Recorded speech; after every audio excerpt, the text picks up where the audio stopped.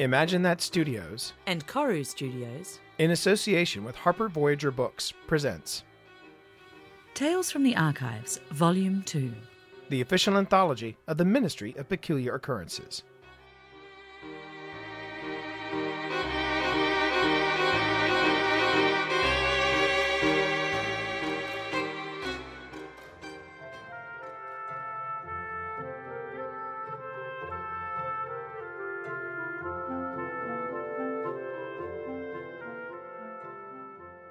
Merry Christmas, Verity Fitzroy, by Pip Ballantyne. Christmas Eve, 1891. If there was anything that Verity Fitzroy of the Ministry 7 disliked, it was snow and sitting still. So having to endure both was a little bit beyond the pale, especially on Christmas Eve.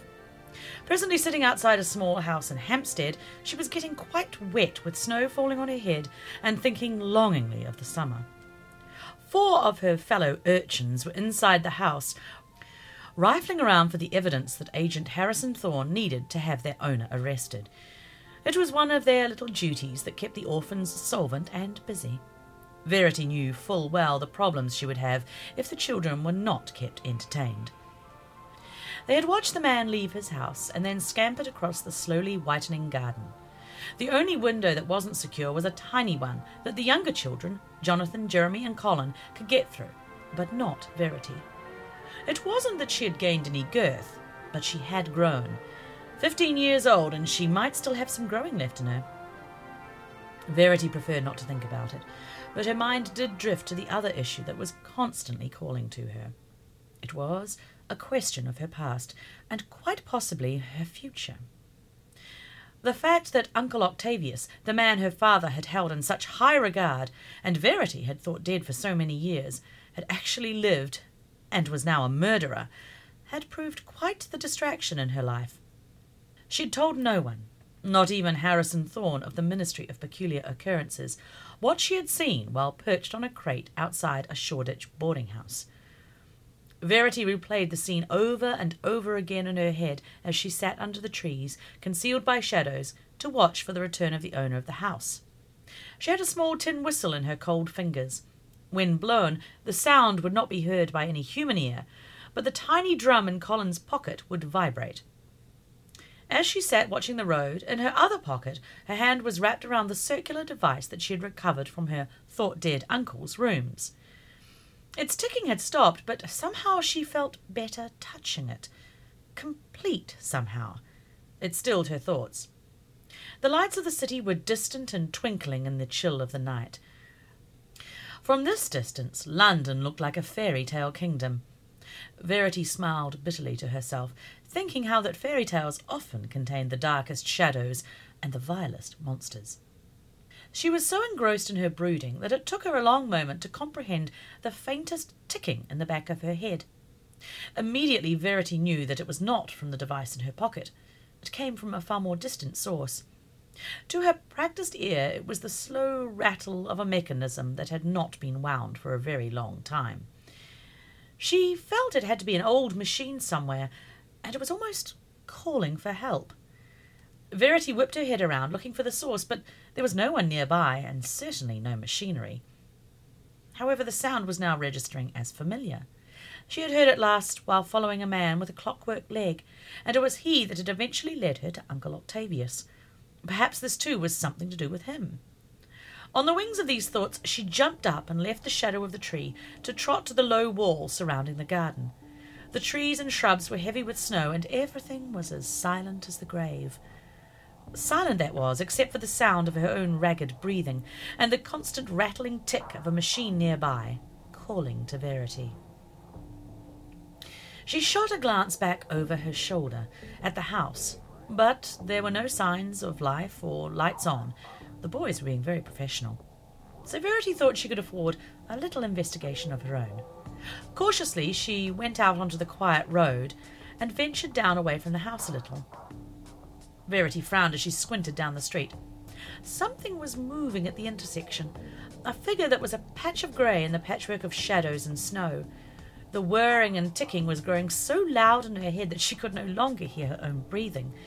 It was almost as if she was becoming less and less aware of her own body and more part of the mechanism racing in her head. The figure up ahead turned towards her, and the suggestion of its head tilted slightly. Something that might have been a bowler hat was tipped in her direction, and as it did so, it moved from the shadows just a fraction. A puff of steam stained the dark air at its back as Verity's eyes widened. It was not human, but it was human-sized and shaped. It also had no flesh. Verity immediately knew the word for it, an automaton, a human replicant made of cogs, gears and pistons. Her father had spoken of such things and the Clankertons that made them. Verity still remembered the awe in his voice. Those that she had heard about, however, had been mindless creations controlled by their maker. This somehow seemed to radiate personality. What her parents would have given to see such a thing. Her father had been an archaeologist, and making had not been quite his forte. Her mother, however, had played with machinery like many of the middle class did.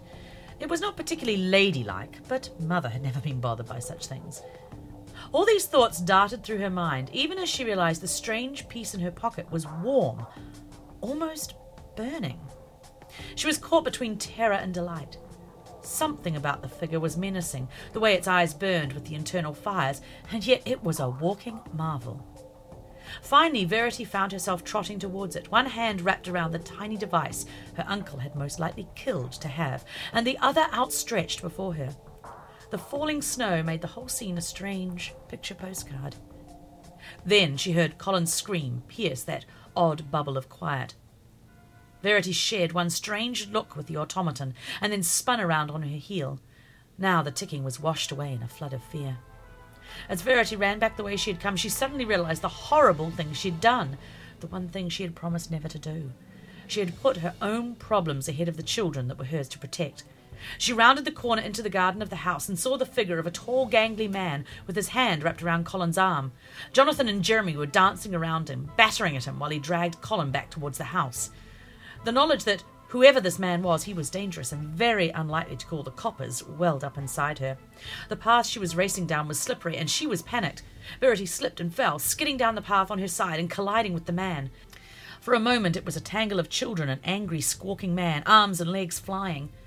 However, it was the children that were faster and lighter on their feet. Colin and Jeremy got up first, while Verity pulled Jonathan to his feet. They didn't need to discuss the situation. All four of them ran.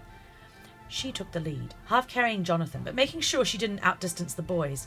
They ran through the streets of the quiet town with the yells of the man fading only gradually into the background. Verity took them through the back gardens, alleyways and amongst the trees, but she did not do so blindly. The Ministry 7 knew London more intimately than any adult. Even the elephants of Diamond Dottie's group couldn't squeeze through the gates and hide as well as they could. Finally, after a long while, after turning yet another corner, Verity stopped. In the grey light cast by the moon, they all caught their breath. She didn't want to look at them, but eventually she turned her head. Not many children that young could look accusatory, but children of the 7 hadn't been real innocents for years. Jonathan and Jeremy, maybe never. "What happened?" Jonathan whispered, and she couldn't take the bitter tone of his voice. "What happened?" Colin glared at her, his fists clenched at his side. "She left her lookout. She wandered off like a duffer. Like we didn't matter." There were 3 young children, but in that moment they could have been 3 judges pronouncing sentence. "Why?" Jeremy whispered. "Why'd you do it, Verity?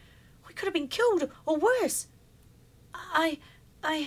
Verity replied, her voice catching and her chest tightening. There was no explanation. She hadn't told them about Uncle Octavius or the little piece of clockwork in her pocket, nor could she tell them about the strange automaton in the dark. Her parents and their death was a danger she had brought to the doorstep of the Ministry 7. "We're supposed to look after each other," Colin went on, staring up at her with eyes brimming with tears. "Without each other, what have we got?" "Nothing," she whispered in reply. "Nothing." Her eyes, too, welled up with tears, and she couldn't recall having felt so utterly useless in her entire life, even when her parents had been killed. Even then, Verity had possessed a plan. However, now the truth could not be ignored. She'd failed the Ministry 7. She couldn't imagine what Henry and Christopher would say to her. She simply couldn't face them. Go home, she said to the boys, her voice coming out in painful gasps. Go home. Before they could reply, Verity spun about and ran. They would easily find their way back to the safe house in Kensington, but she didn't want to go back there. She couldn't. The events of recent months meant she wasn't any good for them. In fact, she was just the opposite. Verity Fitzroy ran through the snow, her tears freezing on her cheeks.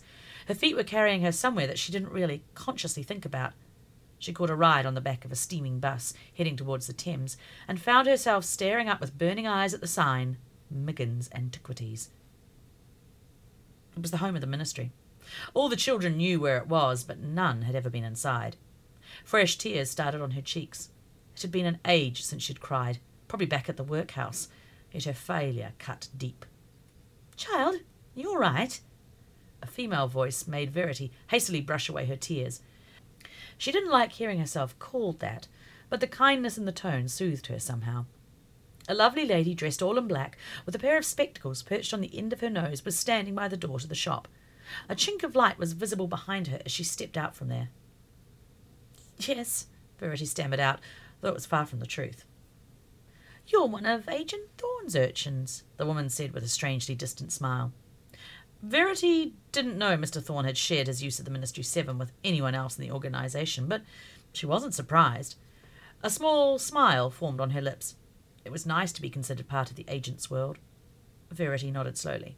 Well, no one should be standing outside in the snow, especially on Christmas Eve. The woman pushed the door open wider and gestured Verity in. The girl did not need further incentive. Getting a chance to see inside the ministry was an impossible treat. The woman shut the door behind them and guided Verity upstairs. The rows of desks were empty of people, but it looked like many clerks worked on the first floor. I am Dr. Josepha Blackwell, said the woman as they went. I work in the research laboratory.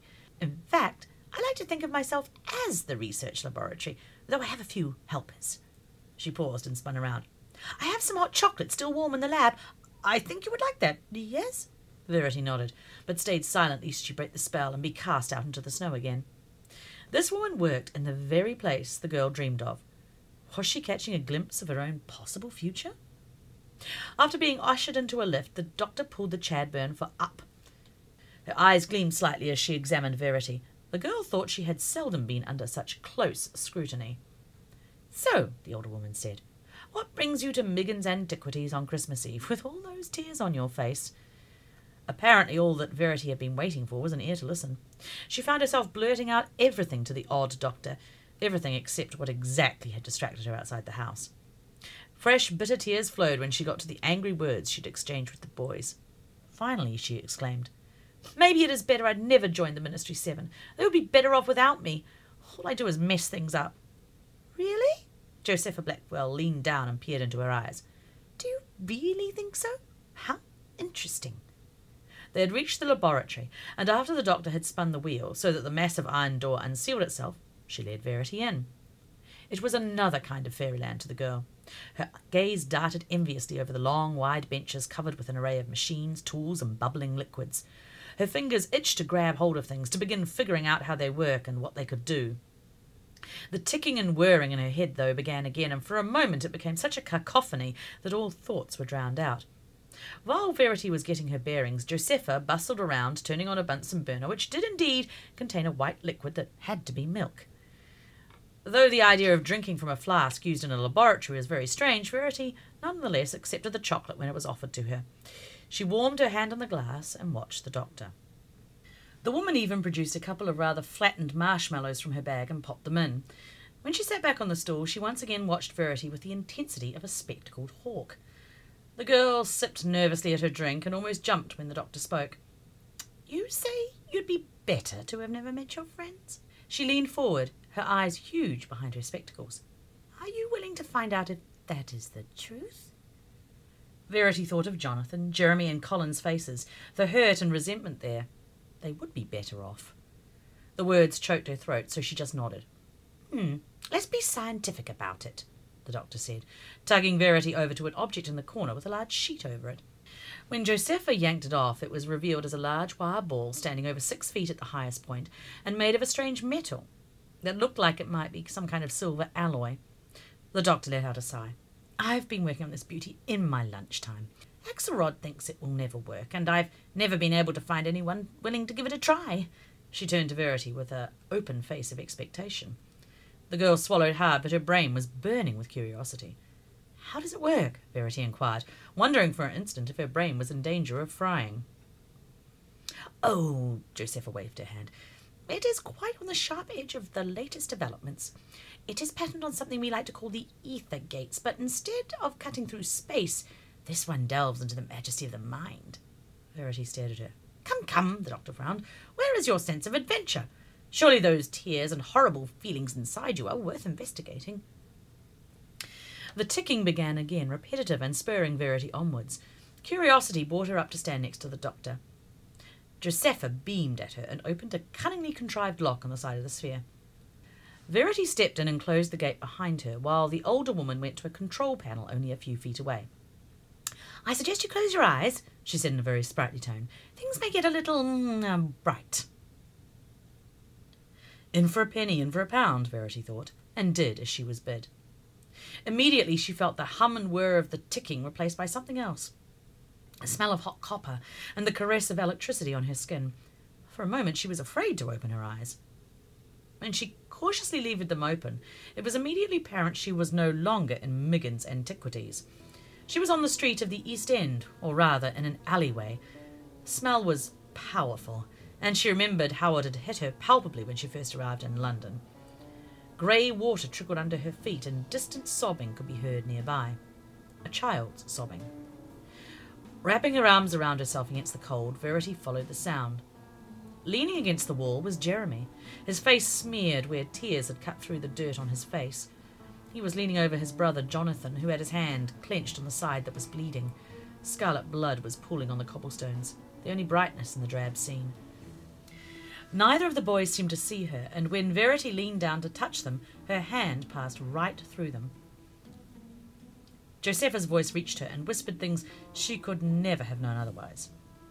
"Remember when you saved Jeremy from the elephant gang? Without you, this is what would have happened. He's not going to make it, I'm afraid." Verity felt the clench of despair at the sight of the little boys, but there was nothing she could do, and deep down she knew there was more to see. The girl trailed on down the alleyway and out onto the street. It looked just as it had on that first day she saw the twins, but a dire knot was forming in her stomach. She passed another alleyway and observed a group of men drinking gin. However, they were not all men. Some were boys, and two she recognised instantly. Young Christopher was leaning against Henry, his eyes half-lidded, a tilted grin on his face. Henry looked pale and grey under the eyes, somehow older than his 16 years. "Without you, without meeting Harrison Thorne, which you did, Henry never had a purpose." Josepha's voice sounded almost sad. "So much potential, and he washed it all away with gin." "I don't want to see more," Verity said, shaking her head, horrified by these images of those she loved. Yes, loved. She understood that now. The electricity smothered her again until she was standing once more in the laboratory of the ministry, inside the gleaming wire cage. Josepha's wide eyes were the first thing she saw. "Well?" she inquired softly as she opened the door to her sphere, but her fingers were twitching nervously.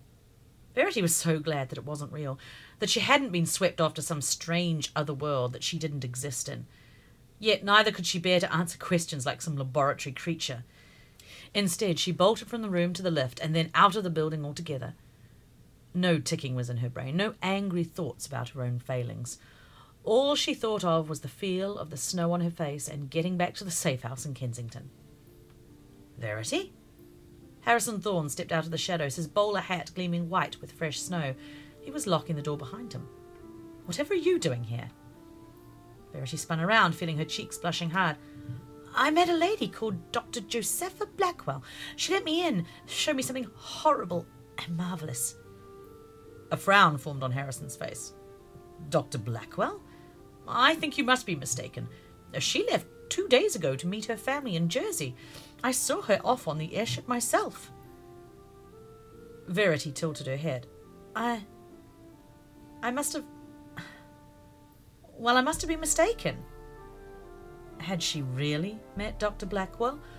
Or had it all been some kind of hallucination? Or something even wilder. "Is everything all right, Verity?" the agent inquired, shifting the large package he was carrying to his other hand. In the end, did it really matter who it was that had let her in and shown her that terrible reality? What mattered was that she had found the will to return to her loved ones, because she wasn't alone. She did have a family. Verity turned to him and let out a laugh. Everything is just topping, Mr. Thorne." She glanced down at the package he was carrying. "Is that what I think it is?" He tilted his head. "If you are thinking it is a goose, then indeed you are correct." Somehow she knew exactly what he was up to. "And am I right in presuming that it is bound for a house full of ragamuffins in Kensington?" He tipped his hat. "As always, Miss Fitzroy, you are sharply observational. I was just heading there, since, well, I have no family of my own to share the eve with, but tell me, what were you doing here at Miggins?" Verity thought of her fellow ministry workers, their sharp little faces, and the many, many good times they had shared. And then she thought of her lost mother and father, and how, despite all that, she had managed to find herself a family again. "Why, Mr. Thorne, I have come to fetch you to table." She tucked her arm under the elbow of the startled agent. No one should be alone on this day of all days. As they walked down the street, she whispered to herself, "And apologies and forgiveness will hopefully be just as welcome as that goose." Snow was falling in London town. There was a strange automaton following her, and an even stranger ticking in her head. Yet Miss Verity Fitzroy put all those things away from herself. Tomorrow was Christmas. She had family to welcome her, and the days after that would have to look after themselves.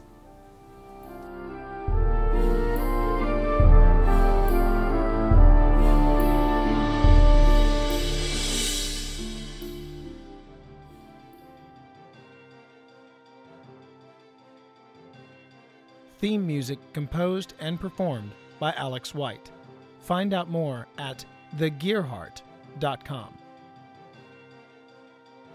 For more from the Ministry of Peculiar Occurrences, order your copy of The Janus Affair, a Ministry of Peculiar Occurrences novel, from your favourite bookstore, or online from Amazon.com, BarnesandNoble.com, the iBookstore, or the Science Fiction Book Club. This podcast is protected by the Creative Commons Attribution, Non-Commercial, Share-alike 3.0 license. For more information, visit creativecommons.org. Tales from the Archives. And Imagine That Studios, Koru Studios, Harper Voyager production. I'm T. Morris. And I'm Philippa Ballantyne. Thank you for listening.